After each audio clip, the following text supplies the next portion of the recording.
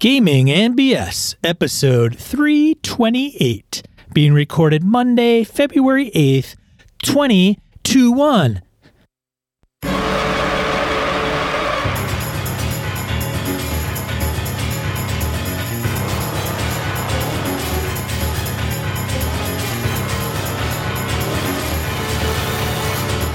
Welcome to Gaming and BS, a tabletop RPG podcast.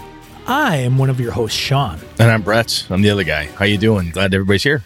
Fred, how are you, man? Not bad. I'm healing quite well, so that's nice. I started back at work today, easing into it, and by noon I'm like, man, I am cashed. I need a nap, which is really weird.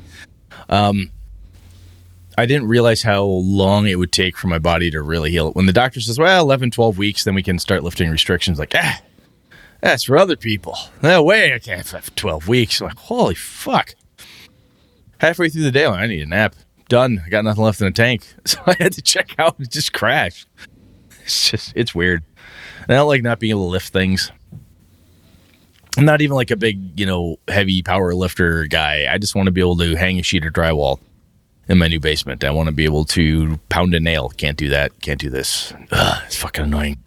Super annoying. But other than that, chronic pain, 90% gone at least. So it's worth it. Just a slow recovery. Sean, how the hell are you? You braving the cold with the pups and all that? My dogs hate the cold, but they're doing okay. They're doing okay, actually. Mine are all right. I just had one that had 8 teeth pulled, so she's under the weather. Yeah, upstairs recovering, but the outside hasn't been too bad. That's good. Yeah, but getting any gaming in? Have you gamed yet since the big knife cut? Yeah, last Tuesday I had a chance to alpha ran Dungeon of the Mad Mage, so the Undermountain campaign. We got back into that. We almost died, like a complete total party kill. We got way over our skis in another drow encounter. Like, we got this. Oh, we're doing great. One more room. How bad could this be? Motherfucker. It was bad. It was not good. Yeah, Nick lost another character. The rest of us fled. So we'll see. We'll see if we make it out alive. My buddy Lenny and I have come up with an approach that will help us kind of improve our, basically give us a reason and some other stuff that we feel we've been lacking a little bit in the game. Not due to alpha per se, it's just kind of the setup. We're like, look, at this point we are lost. Our maps are no good. We've hopped through a couple portals. We've skipped and bumped around. Like, look, this is our life now. We are Undermountain people. We will never leave this god-awful dungeon. Let's start a mercenary company. Let's just start figuring out how to live down here because we're never going to get out. Based on how we bounced around and where, I have no clue where we are right now. Not an idea. Not even an inkling of an idea of a clue. This is our life now. Let's get used to that. Let's just Stockholm Syndrome this whole goddamn dungeon and move on. So that's how we're approaching it now. How'd you do, man? Did you get any Forbidden Lands? Did that happen finally? Did session 0. Oh, how'd that go? It went well. He said in convincing tone. Yeah. No, I thought it went really well. I presented what I needed to, I think, and then they came up with characters, and they're loaded up and ready to go. The guys seem excited to start off, and they didn't all suddenly have somewhere else they had to be urgently and had to drop from your game. So that's good. That's all good. It takes more in session 0 to do. I'm expecting that maybe around 2 or 3. Yeah, halfway through session. Yeah, once they've kind of realize, is this really how it's going to go? So are you grokking how it's going to go? Are the people excited about it? Like, they are. And like I said, it's still a lot different than anything that I've ever run before. I mean, again, I could still run Raven's Purge, which I haven't decided to do, which is this fine piece of work right here. But I don't, it'll be fine. It'll be fine. I have to just get into the fact that small little things are okay. Like, I don't have to have this weird plot device. You do not have mastery. You don't have to have a huge, deep, blah, blah, blah. This is a dive into it. Yeah. Right? How's this going to work? And I think one of the things, you and I talked about this off the mics last time, was I think one of the beautiful things you have going into a new game like this, which is one of the reasons why I want Symbaroum, which I believe is how it's properly pronounced. I want to get into Symbaroum because I want to try a whole new system, different approach. And my crew, you're laughing at me. Did I say it wrong again? No, I'm looking at nothing. AWOL's just Yeah. like, just let yourself be free, man. Say what I want. God damn it. Just be free. Anyhow, I think it'll be. Where am I going? Oh, to run a new game like that, I have no D&D baggage, as we've talked about before. So there's no need to like Brett GM over the top of this thing. Like, hey, let's just run it. Rules as written, man. Let's see how it goes. Because that's really what I do with most brand new game systems, except for D&D, as we've previously discussed on other episodes. That for some reason that Guerrilla just is what it is. But I think you might find that if you have a really good time with it, I'm watching to see how impressed you are with Forbidden Lands, because I may buy it if you really like it. Well, and again, we mentioned this. I streamed Saturday for a little while, went over it, and it is just a different type of game, period. And there are some fiddly noodly bits that you gotta kind of understand. Where in D&D, I mean, even low fantasy gaming, I played with Hobbs on Sunday, and we, did well, and we were going into a site, and we crawled down some stairs, and we ran into some beasties and had some combat, and that's all well and good. But like the travel to get there isn't something that it's not.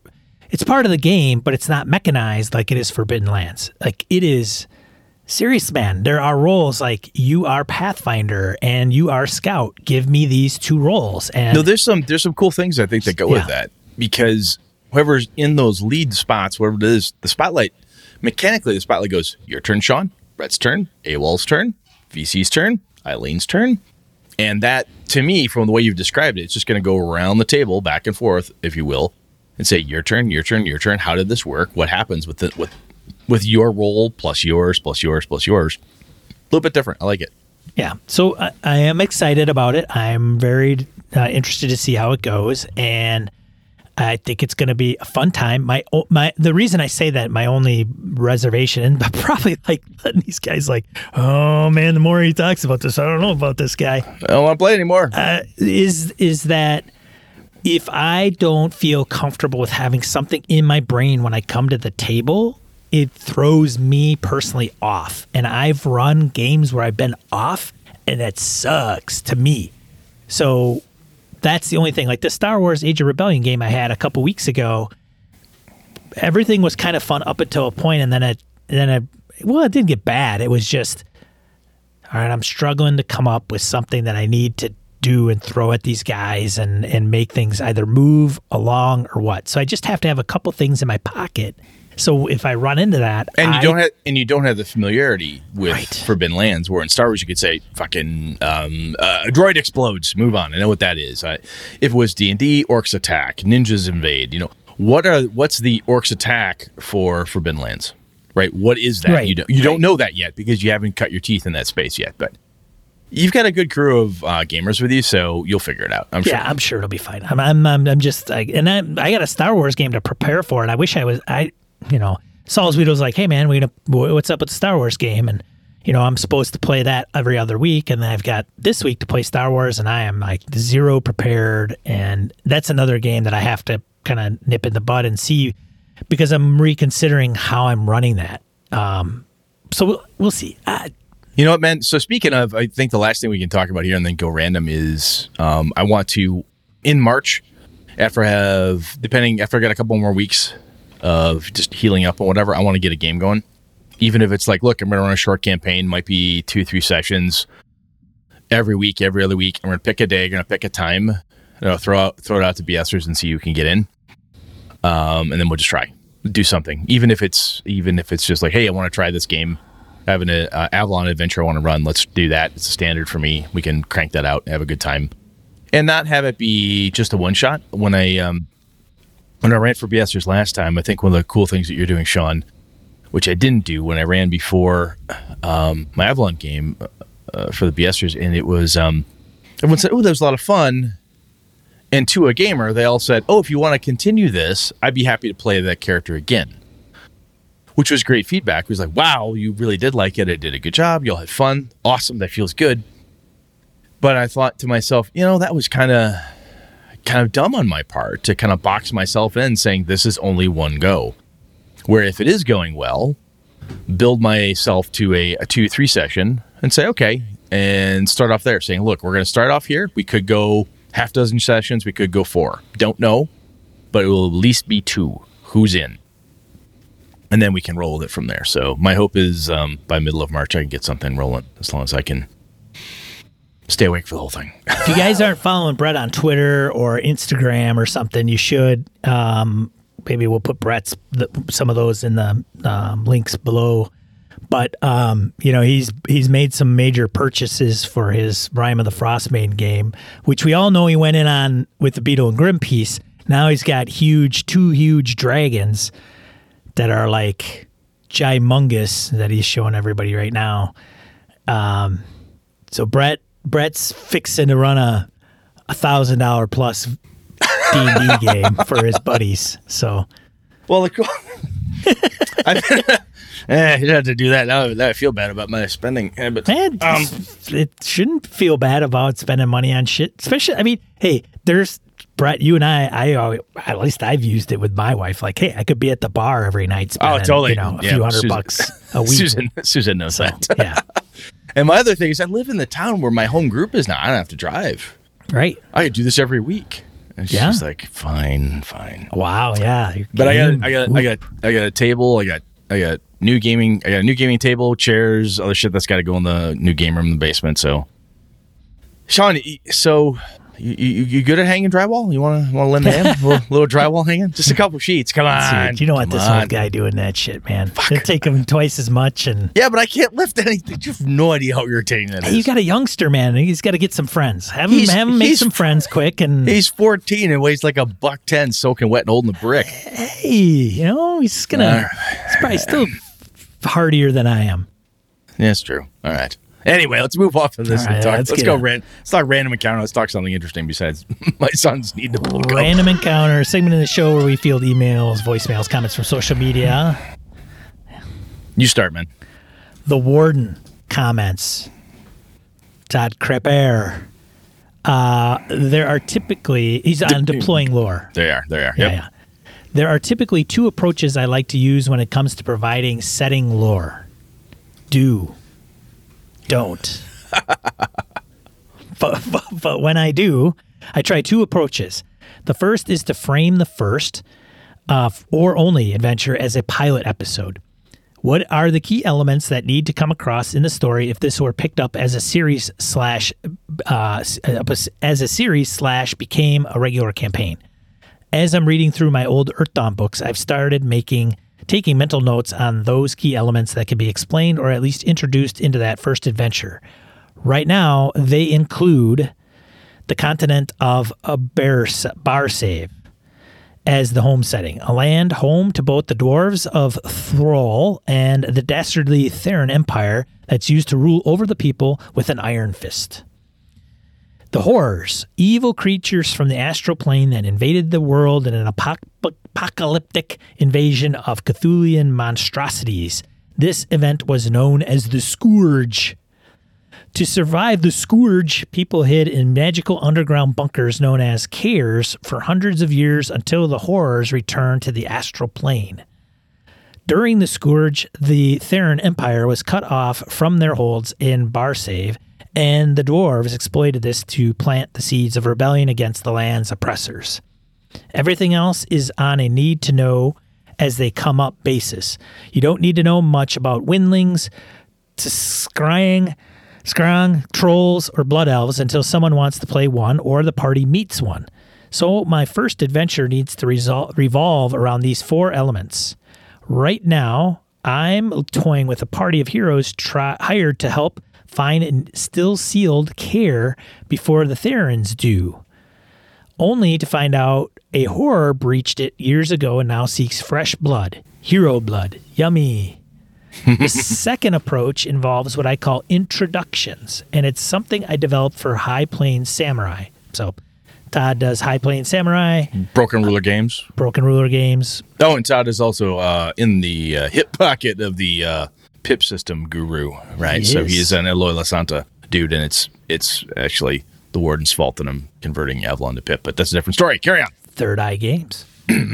Aside from the key setting elements essential to making this setting stand out from others, nothing is written in stone until it is introduced into the story. By that I mean somebody said something at the table to address, define, or otherwise introduce it into the table's lore. It's an open-ended approach that can also default to the game master's favor if their table only allows the GM to represent the setting. For mine, I like to let everyone contribute, so long as what's introduced doesn't contradict something from before. It's now part of the lore. What results are some of those finer bits of setting you normally only find in novels based on those settings because they view the world through a group of characters' eyes, not as an encyclopedia of general facts. One table's Faerun need not be the same as another's when you get up close and personal with it. It's a concept in campaign settings I like to call the multiverse application. Each table is an alternate universe based on shared threads provided in the books of that setting. From there, each table branches off in their own direction to create a multiverse of that one setting. Think about it. Somewhere out there, someone's killed Strahd. What? Yep. No. Someone's brought water to Athos. Someone made Spelljammer fun. Okay, no. No. Wow. I draw the line right there. Wham! Damn. Sorry, Spelljammer lovers. That was a blow the belt shot there. That was Warden. That was sneaky but good. Sneaky I like but how good. you snuck that in there. Just got it right in there. Carry on. Each one is a version of the setting where troll horns are hollow. Elves don't like to be naked. Dwarves can't stop being naked, and dragons rule over the elemental planes in a bid to make big profits from mining on the plane of Earth. Each one provides its own lore created at the table that will never be replicated elsewhere. It's mathematically impossible just factoring in the dice rolls alone. So let's all just say, fuck it, and send Thanos to the demi-plane of dread. It's possible I got off topic here. Todd. Todd, one of the things that you're talking about here is, Sean and I've mentioned this before, and I think it absolutely bears repeating, is the truths at the table, right? And the things that come up there, it can be just amazing. One of the things that I admire about my buddy Lenny, and I've started doing it more myself, is he will say something in character like, oh, that's what elves do. Yeah, everyone knows that. He's wrong. And someone else will look at him, and they'll know the setting or know data, and they'll look at him and go, but not. He goes, my character said it. That's what he thinks. And usually the rest of us go, oh, yeah, okay, cool, let's go with it. So in my buddy Nick's Conan game, I know more about, frankly, I think I know more about the Conan world than he does, which is totally fine. So he asks me questions, I prop him up or whatever, and I will periodically say things that I know are grandiose statements. My character's this lore master kind of guy. And the rest of the group will stop, look at me, look at Nick, and Nick's like, that's what he's telling you. You can believe him or disbelieve him as you see fit. But he's the guy you know who knows the most about everything. So Zave goes, yeah, I buy it. That makes sense to me. I know for a fact I'm probably wrong about a few things. Doesn't matter, though. Because at the table right now, the group believes this is how the Emperor, the Charons failed. This is where Python and the Purple Towers, they like, oh, well, that's neat. Cool. How do we know that? Well, that's the best info we have. And probably at another gaming table, it wouldn't work that way. It absolutely wouldn't work that way.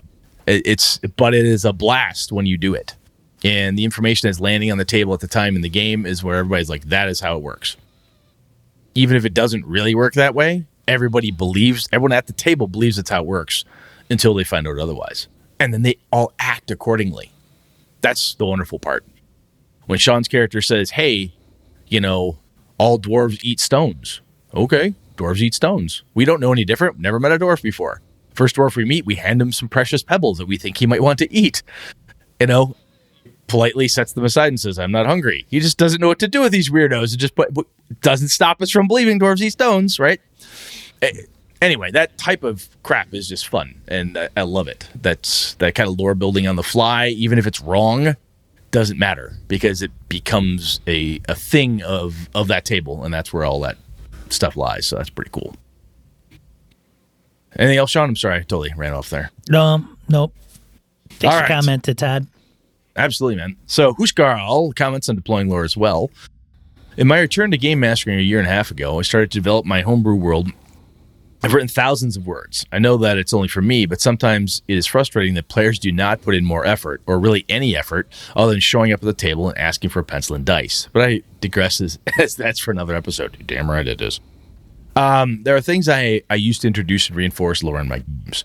First is a treasure item I call an Adventurer's Encyclopedia. It's basically 1d4 plus 1 pages describing monsters and outlining some of their strengths and weaknesses. These are usually about a paragraph or two in length, so they're easy to come up with. It allows for the creativity to hack already developed monsters and create my own. Second, rumors and information that I used to reinforce things the PCs would know and introduce new things. I usually disseminate via NPC in-game, or because I'm a much better writer than a talker in a campaign, Discord post after the gaming session or as part of some downtime. Third, because of remote gaming, I use images and journal notes in Foundry Virtual Tabletop.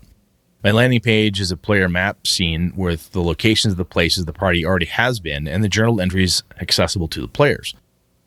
Fourth, I came up with the idea to give my PCs dreams to introduce and reinforce lore. It is work, but writing is enjoyable for me, especially when the words flow. I'm writing them from the character's childhood and adolescence so I can include lore from their birthplace to provide some memories. These dream sequences have translated well into the campaign despite the players being players. I give them dreams after particularly grueling combats or some other trigger like fear or even the thrill of leveling up.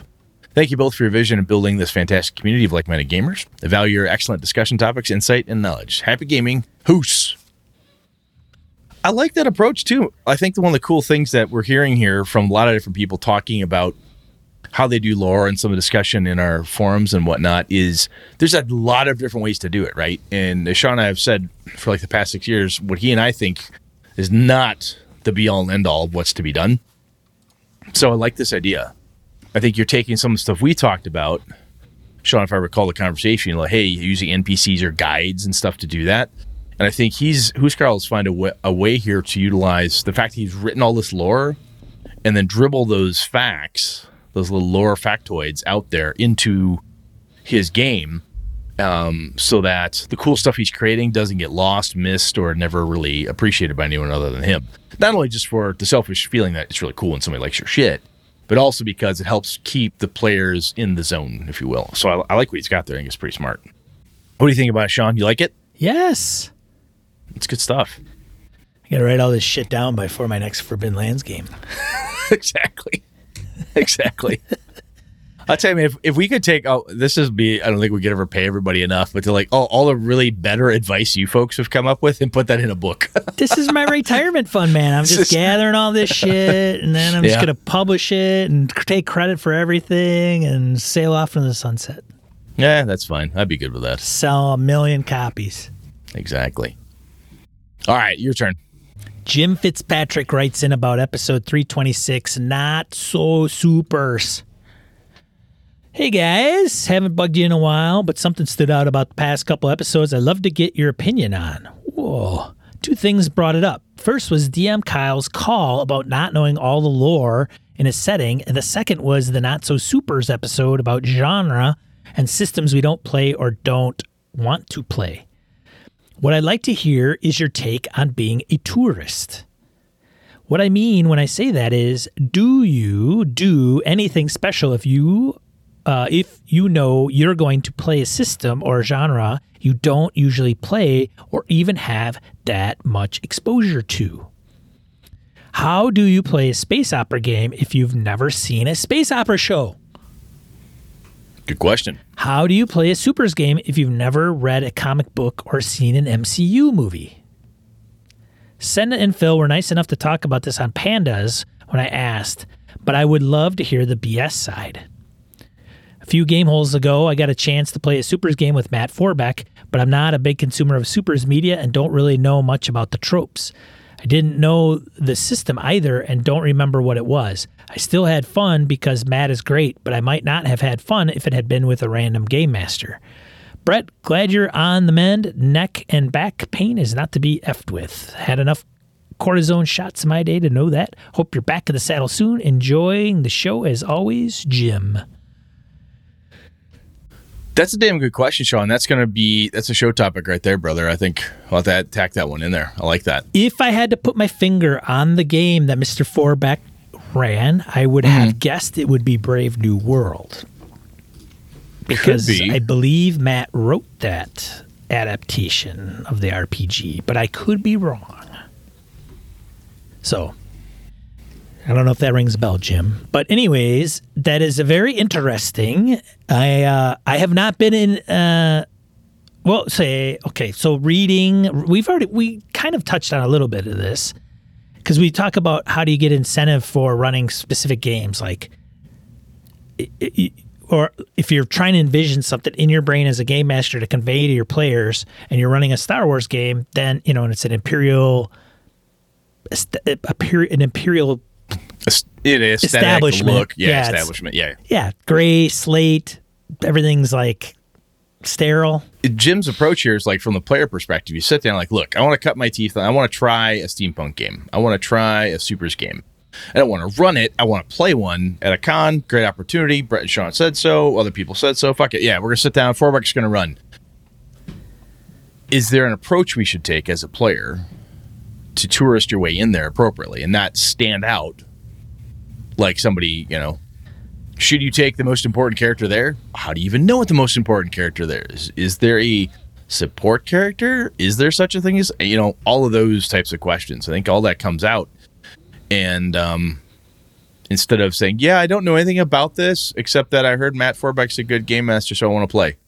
That you could set the whole table like, oh Christ, it's one of those. You can hear the mumbling, right? So it's a damn good question, Jim, and I think Sean and you and I will address that. We're gonna have to talk about it.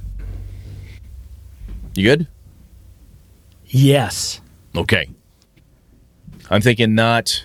Next up, we've got a different one to cover, but it'll probably be in 2 episodes from now. 2 episodes. 2 episodes from now. All right, let's get into the main topic. Thanks, Jim. Yeah, thanks, Jim. That's good stuff. And great to hear from you, man. Yeah. Let's get into the main topic. All right.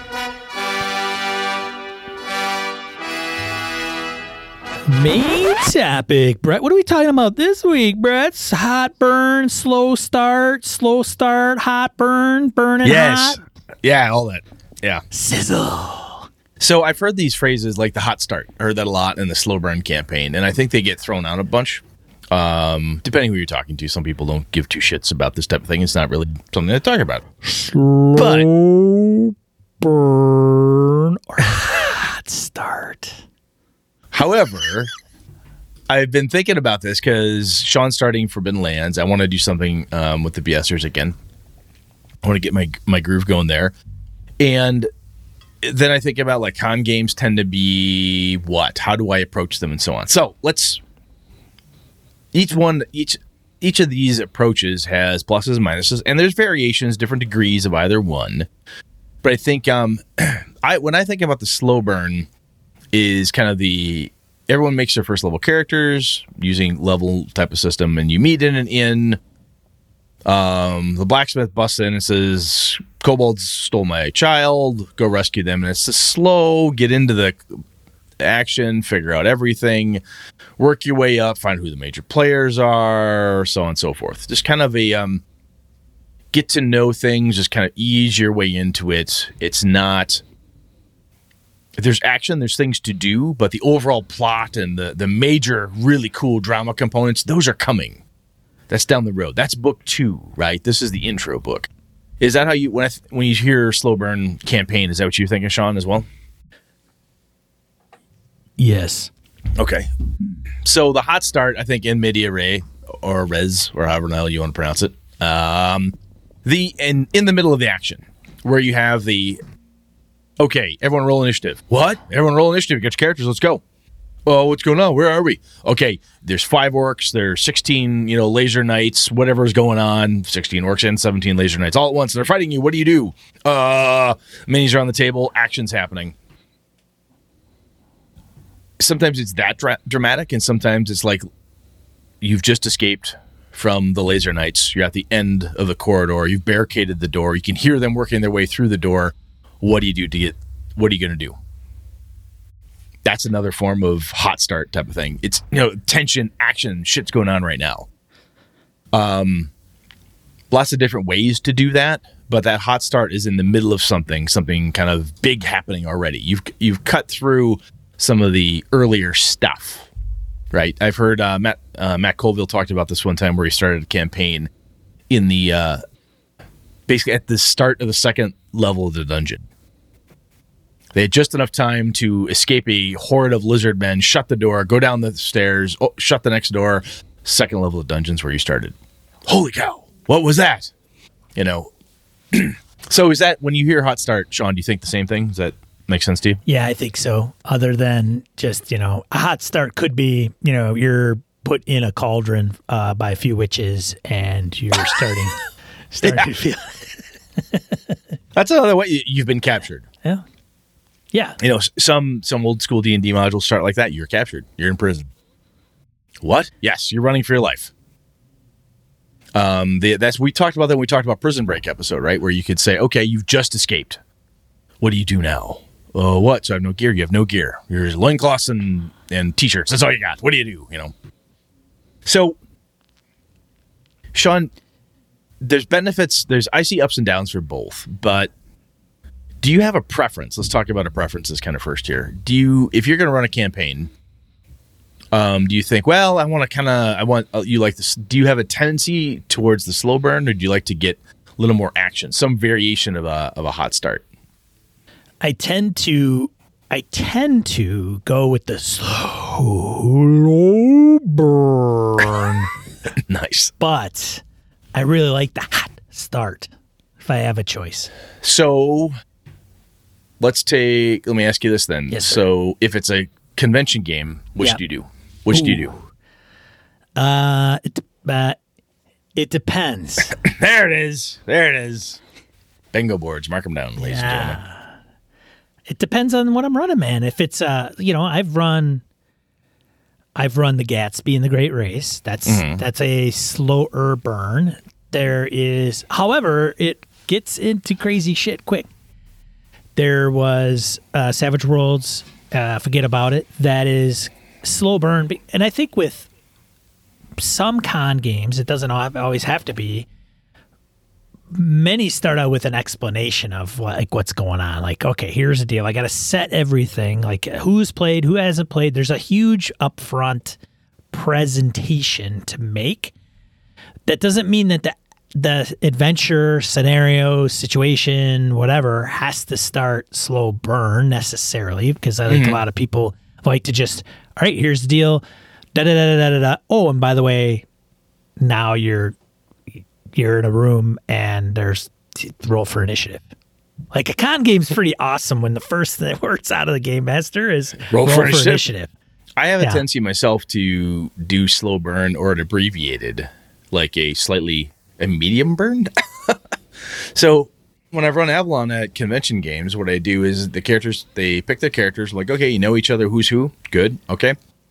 Great. So Jim, when he was playing Toad, Jim Fitzpatrick, harkening back to him. So when he was playing Toad in one of my games, what are you doing? What do you do this morning?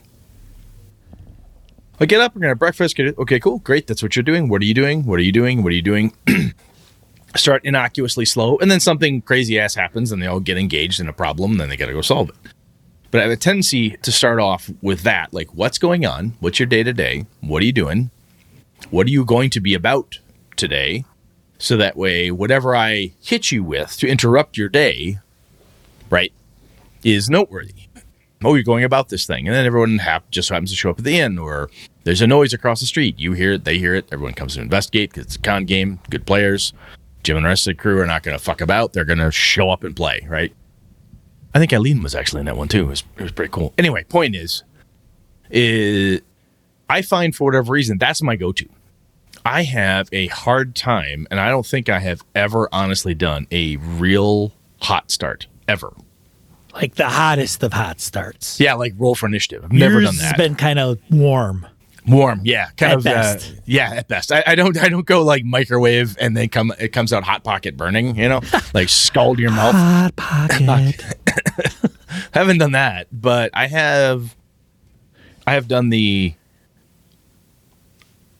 Connor and his buddy, my oldest son, when he was home visiting last time when when the Air Force actually let him have leave. He's home. He wanted to game with his buddy and AJ. So I'm like, okay, they made some characters. They came back. He said, okay, you guys are in prison, and this is what's going on. And they got a preamble out of me, but that wasn't like roll for initiative. I have not done that, and there's a piece of me. I was like, man, why am I afraid of it? Is there a reason why I'm not doing it? Because the benefits for me in a slower burn or an easier start is Brett more, probably. The players are probably a hell lot more malleable. Like, hey, let's go. They're more malleable than me this way. But I'm like, okay, let's just ease into this. We get to know each other a little bit, and let's go. Because through that little preamble-y dialogue, like, what do you do this morning, Toad? What do you do over there? Eileen, what's your character's name again? Oh, yes. What is she doing? What's he doing? What are they doing? Great. They're going to do this. She's doing that. He's doing that. And now, it just gives us this chance to talk through things. And I think people appreciate it, but it can't last too long. And it makes me wonder, especially for con games, going with that hot start, like roll for initiative, how fun would that be? Because fuck it, it's a con game, right? Ride that character like you stole it. If he dies, he dies. Just move on. Brett, I'm going to challenge you. Yeah, go for it. I'm going to challenge you to, in the next 2 or 3 games. Yeah. Or New sessions. Games? Or sessions. Like of an existing campaign? Whatever. That you do a hot start, like smoking hot start. And I think this isn't a good example, because I think sometimes when you talk about a hot start versus a slow burn, you mentioned this, it's the lead up, right? So you're got to get everybody in the tavern. This is how you know everybody. The barkeep comes over, asks you what you want to drink, and then, there's a note that's dropped off at your table, and you read it. But you're saying inject in your current campaign. So next time I get together with my crew here, and I'm running my Axis Mundi game, I can say, okay, what happened last time? Let's go over that. Good note. Okay, roll for initiative. What? I can do it right in the middle of the campaign, right? I can just drop that on. You can do it. So this okay, is I like it. Yes. So I like it. I'm gonna kind of help you out trying to get there, because I think that's many of us, I would say a majority of us, tend to go that route. However, think of like the Matrix, man, right? The beginning of the Matrix. Because none of it's like, nobody knows what the hell is going on. It's like you're watching a woman get arrested in a dark room. Yeah. With cops with flashlights. And then all of a sudden she starts climbing walls, and you're like... I don't know if I've ever told you this. A total segue. I knew nothing about that movie. Neither did I. I literally didn't see a trailer. Nope. Nothing. I went into that movie theater like, stone fucking cold. Right. And that movie had such a massive impact on me at the time. Yes. Because I knew nothing about it. It's like I didn't actively try to avoid media. Like, because there's fucking trailers and people are talking like, whatever. I'm busy going to school, doing my thing. Wham! I talk about a big pie in the face of what the fuck is going on. Right. That was crazy. Right. That was absolutely batshit crazy. Yeah. Right. Because I'd never seen it before. I had no clue what the hell I was walking into. Yeah, man. Flying across the frickin' buildings, man. Whew. Is this fantasy? What is this? Yeah. Yeah. So, but... If you take, so that just happens. It's like a very small thing that doesn't play. I mean, it plays a role in the viewer, but it doesn't play a role in the world necessarily. Like nobody needs to know. Nobody knew she did that, or except for maybe the crew, right? Yeah. So my point is that if you take and you want to inject something like that into your current campaign. The players will be going to be like, what? So you're in a different room, it's dark, blah, blah, blah. There's this guy who's going to punch you in the face. And that could be a flashback or a foreshadow or whatever. And then maybe they get out of it, they kill the guy, whatever the case is. And then you fast forward and get him back almost to exactly where you were going to leave off and run the game anyway. And then you bring in that bad guy down the road somewhere or whatever. But I mean... Or there are clues and things and blah, blah, blah, and story that they have to follow. And then eventually they're going to confront big, bad, evil guy, whatever. Yeah. Just get him to the big, bad. I had a big, bad, evil guy once. Yeah, have the big, bad, evil guy. So we've talked about this a little bit, and Colville said it, and we've said it here, like, don't have to hold the big, bad person off to the end. She could show up now. They could absolutely pop up today. Players can't defeat them, but I think it would be cool to do that type of thing, like have the bad person show up, and they're untouchable. The PCs do everything they can. They ignore you. They don't kill you because you're beneath them or whatever. Yeah, there's a lot of cool things to be done there. It doesn't have to be undefeatable unless, of course, right. That's an angle. Angle. Yes. You're right. There's many angles to it. I like what you're saying. I mean, it could just be like, where did they leave off and where were they going? And you could just speed up the timeline, or you could just, okay, we're going to go there. And instead of just asking what they're going to do, I think that's the key, right? All right, guys, we left off here.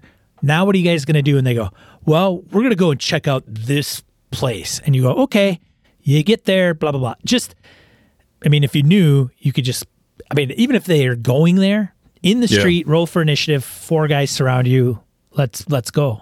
And they're all staring at you. Yeah, what are you going to do now? What are you going to do? And they're holding knives, swords, whatever, guns, and they're pointing at you and they want, it could be kind of cheesy and maybe heavy-handed if it was just a mugging. That's, hey, give me your freaking money, man. Yeah. I got to hand it to Running Scared. Running Scared. Have you ever seen that movie, Brett? It's been forever. Gregory Hines, Billy Crystal, buddy cop movie, awesome. The guy's aunt dies. They go to the funeral, and then they're walking back to their car, and the guy just pulls around the corner. Guy just walks around the corner, sticks a gun in their face with a paper bag around it, and he's like, give me your money, man. And they're like, what? You're mugging us? They're like, give me your fucking money. And they're like, all right, we'll give you my wallet and everything, but we just need to keep these badges. And it's like, that scene has nothing to do with the entire movie, but they're just walking back from a funeral and a guy's starting to mug 2 cops. Like, what the fuck? And he runs away and they're going to chase him. And yeah, that's hilarious. I think one of the pieces that a hot start, or even if it's a hot restart, right, or a hot piece of action in the middle of the campaign, right? Okay, that was good. That was a good session. You guys did a lot of researching and so forth. In your Cthulhu game, you found a lot of cool stuff. You're back at the mansion. Okay, what are we going to do? Yeah, all right, well, we're going to sleep on it. Good. That's where we'll leave next session. You wake up and you smell smoke. What? The building is on fire. Holy what? Because the cultists tracked you back. They lit the building on fire while you slept. That type of, so I love this idea here, because instead of thinking hot start, think, hot start not to campaign only, but think hot start to the session. Right, yes. Within the campaign. Right. So I love that. I never even thought about that, dude. That's smart. Because the slow burn, I think, is classic. Classic. It is a more traditional approach, yeah. Very tropey. You start out slow, work your way, and then things get crazy. And you can get in a rut with an investigative game like Trail of Cthulhu, Call of Cthulhu, and some of those where you look. All right, we go back, we come back, we look. Oh, shit, we got in a fight with some gangsters or cultists. Whoo, figure that out. We look. Oh, whoa, another fight. Starting off with the building is on fire because the cultists followed you back. I actually have done, thinking about that, I was thinking hot start campaign. But if I think hot start session-wise, I have, when I used to run Vampire back in the day, we'd start a session, and somebody didn't have much happen to him last time. So my buddy Shannon. I love Game of Shannon because I could beat the crap out of his character, and he loved it. So thanks, Shannon. People would be like, hey, what happened? This, that. Okay, this going on. Shannon's like, well, I'm going to do this. Well, the first thing you got to do is probably get the wooden stake out of your chest. He's like, what? It's broad daylight, and there's a guy standing on your chest, and he apparently just drove a big piece of timber right into your left aorta. I'm paralyzed? Yeah. Well, what's he doing? He's not killing you. He's just standing over you, laughing at you. Fuck. What? Holy shit. The rest of the table just stops. This is a time when I'm gaming with like 13 players. Everyone stops. What the hell is going on over there? But like Shannon had nothing happen in the last session, and now he's the center of attention. It was a hot piece of action. Just wham right there. It was a conversation. The bad guy dropped some lore on him, basically teased him, threatened him, and then things happen, right? I have done that, but not on a whole group scale. I've done individual in the way I used to run Vampires, very LARPy in a way. And I think I've talked about that before. So that worked because you're split up across the city. I could do fuck with you in that way. I could mess with you over here. I could do this over there. Throw everything at all of them all at once in separate encounters, man. Yeah. I mean, that's totally do that. That's what is that? That's like a bad organized crime movie, like Lethal Weapon, man. The South Africans come after, everybody's on fire. Everybody's being shot. Yeah, everything's Riggs happening. and Murtaugh, man, and everybody they're coming after all of them at the same time. And yeah, Riggs can be on the beach and Murtaugh's in his house, and they're coming after them all at the one single night. Bam. Yeah, one night of house cleaning. Yeah. And I think the fear of doing it at a campaign level is I want to make sure everybody's comfortable, happy, we kind of all are in a groove, and then shock your system later. And I honestly think most of the people I play with, the BSers I've gamed with, everyone I've met at a con they've gamed with, they can hack it. It's more of a Brett hang up, I think, than it is a player's hang up.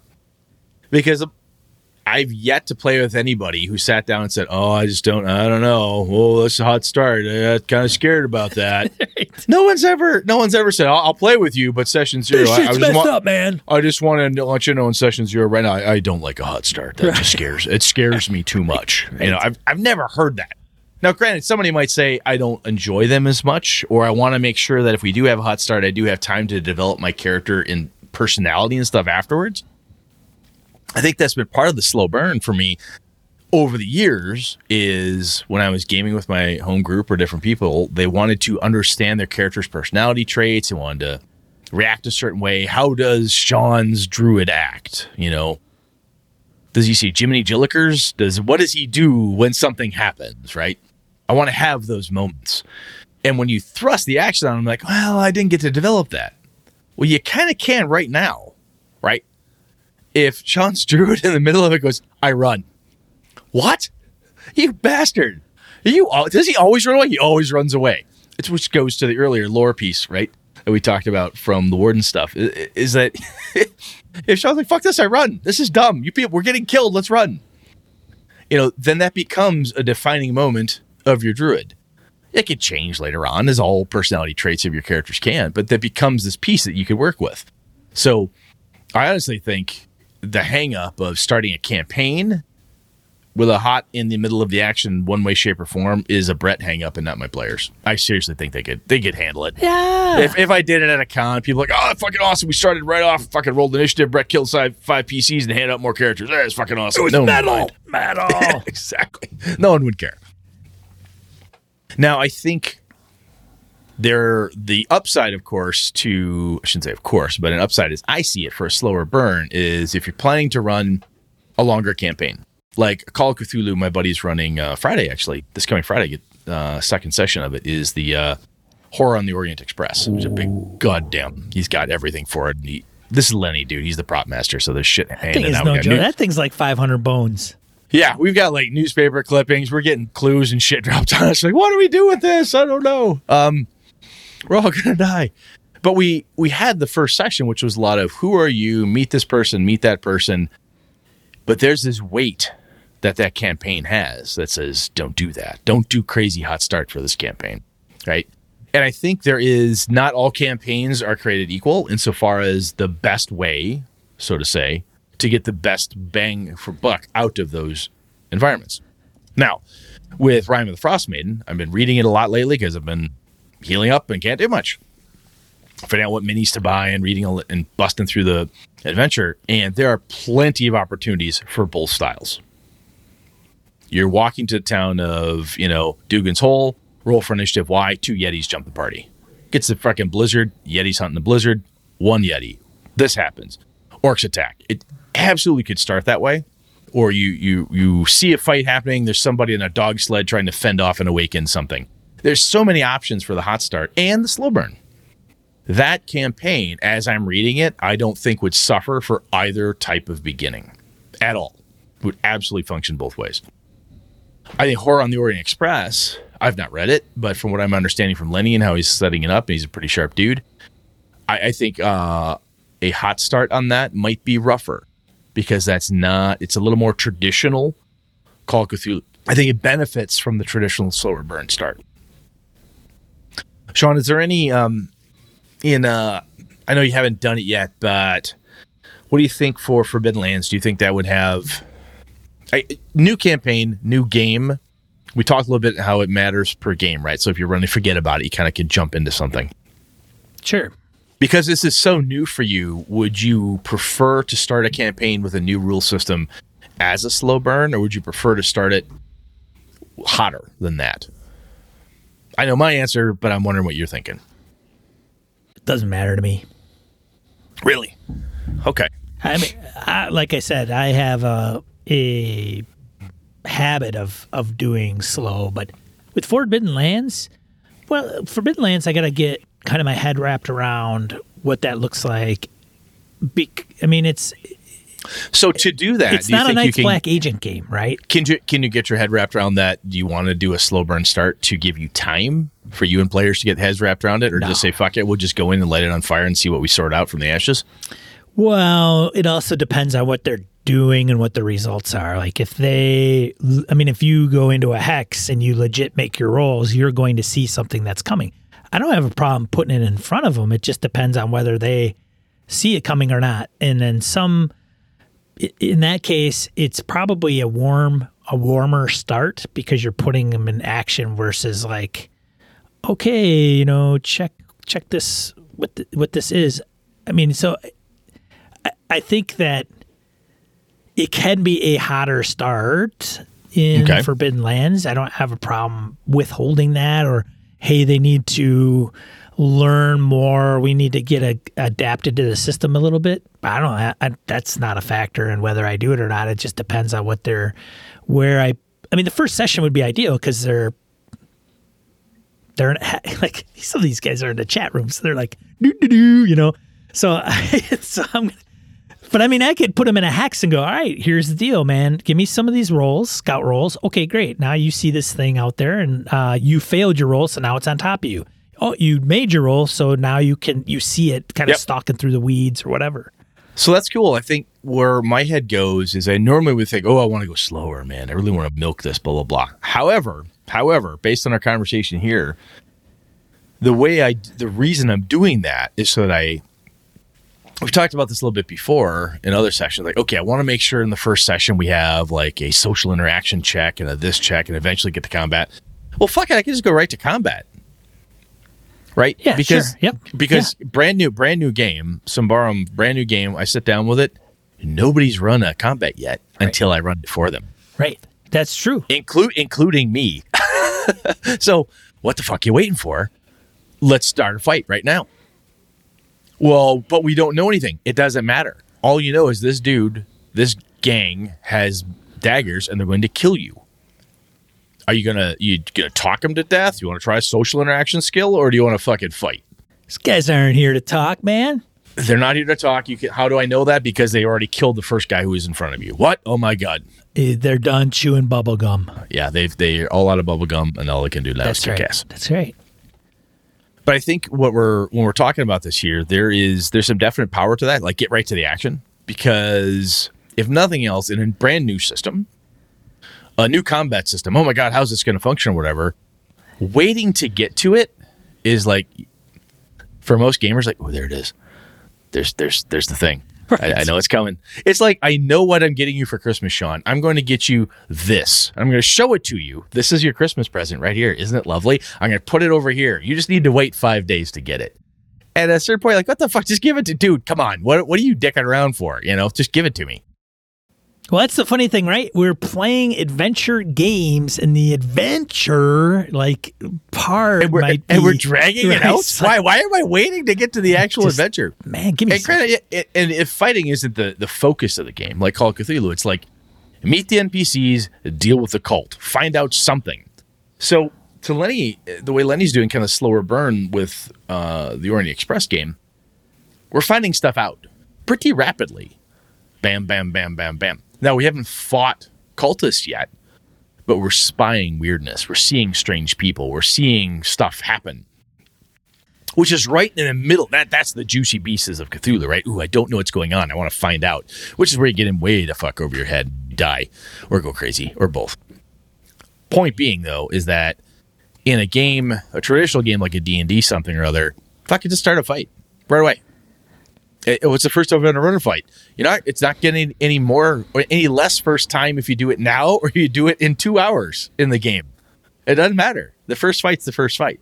The first skill check roll, the first actual implementation of the rule set is still the first, whether you do it at the beginning of the session or halfway through or at the very end. It doesn't fucking matter. So I think I'm talking myself in a little hotter start action, man. I think it, if nothing else for my group, it'll be my home group. It'll be a good shocker shakeup for them. Because, this is a Brett game. It goes like this. And then if it come in, this is a Brett game. It goes like, oh, fuck, it's on fire. Shake it up, Brett. Yeah. Shake it's it good. up. I like it. Might as well. Shake it up. 2021, Brett shakes it up. Brett shakes it up. I don't have the nerve pain I used to. So now I've got no excuses. Brett right? and his new man bone. Exactly. I got a dead man's bone stapled to my skin. What can't I do? That's right, man. Cool, man. Anything else on this one? Are we good? No. All right, fuck it. Let's move on. All Die right, roll it. get in a die roll. 2 to 4 miscellaneous points of gaming and geekery. Want to bring you. What you got? First one, Dragonlance novels. 3 of them. 3 originals. Like original. Classic. Classic, yes. Weiss and Hickman, not some. Yeah. They're not editing it. Are they going to be poorly written, just like the first 3? Have they? Classically poorly written. I mean, I know Tracy's written novels. They both have. I mean, everybody gets better, and what you had back, and also, anyway. Point is a joke. But are you interested? I don't know. I might pick them up just for the hell of it and see. It might take me back. Yeah, you, Joe Swick, and I were chatting about this the other day, and I'm like, fuck, I don't care. I kind of care. I kind of care. I don't know why. I think it's could you grab my Dragonlance nostalgia any harder than that? Really? I mean, honestly, I don't know. And also, I got this pile of Dragonlance adventures that Sean gifted me, so I'm like, I think I was mad I didn't have all of them. That's kind of sucked. That's okay, but I'm interested. I don't know. Probably shouldn't be, but I am. God damn it. What else we got? Nightfall Games announces Terminator RPG. With the whole the Terminator IP and all that stuff? And I guess. I don't know. That doesn't interest me. Me neither. Interesting. Well, I mean, why not give it another run? Alien had a different RPG ages back, too. Back in the 80s, 90s it did. So interesting that came back but there's something about the Alien franchise where I think with RPGs and Mothership and some other stuff. It's got some deep, impactful type of stuff. Yeah. And I don't think Terminator's got it. It's just me. Whatever that is, the thing that made it gameable, I don't know. It was a big chase. Yeah. I don't know. Anyway, what else we got? Third one, Let's Roll Virtual Tabletop Kickstarter. Another virtual tabletop. God damn, this stuff's coming out of the woodwork, brother. I know. Great for us, man. It's competition. It is. I want best of breed, right? I need more than 2 breeds to choose from. Give me more, right? It ends 25 days from this recording, which I thought was March 6th-ish, if my math is correct. So they had a $9,627 goal, and they've got $128,238. It's funded in 17 minutes. Well, it was originally in euros because I think it's a French org. Well, yeah. Regardless, though, it gets that's the translate. That's why the weird dollar amount, 9,627, right? Right. But the son bitch was funded in 17 minutes. Their video is pretty impressive, I gotta say. I talked about this on Saturday a little bit, but what it comes down to in a nutshell is you take all the virtual tabletops. They all got to do maybe a little bit more than a handful of things, right? They got to display maps, maybe display some tokens, got to have some rule integrations. Interactive character sheets. Character sheets are probably 101. And then the rest is probably cherries on top, and it's how it's done. It's the UI. It's the user interface, right? Which one do you like? Which one do I like? Which one do my players and I like together? Right. And how much work do I have to do? There's some guys. Yeah. There's some guys that are like, there's the other role. Dude, I work in an IT group, right? And I know back in the old days, you remember Burby back when that was a company. Mm-hmm. We had a guy, second floor dude, which is where all the brainiacs worked. He got upset because his home created Linux kernel he didn't like the print drivers he could find, so he built his own on a Sunday while watching a Packer game because he was bored. That was fun for him. I knew another guy who built, Oracle clusters in his closet because he wanted to see how the database would perform. Some people love that shit. Right. And other people are like, how come the box pointy don't do the thing? There's all the variations to, I want to be able to change my own oil, rotate my tires, do all this stuff, change points, do that, all the way to I want a button that says go car go, right? And everything in between. And I think having more options, as we started off this with, is better because you're going to find your groove somewhere there. Yeah, love it. And then lastly, exodus of some major D&D Beyond staff. So we'll see what happens with those. One of them was Adam, and I think he was one of the principals that sold D&D Beyond to Fandom. So, there's some, five key members of that staff just left. Three of them all in one day. Yeah. Yeah. Huh.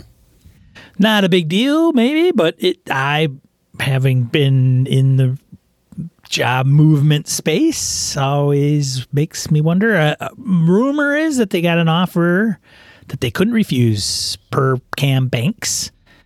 Yep. So we'll see what that looks like. When you have a really good team, I changed jobs, 3 years ago, and I reached out to people within my org that actually work for me now that wanted to work for me. Called them and said, hey, I got a spot there. All right, cool, done. And they bailed and came to work for me.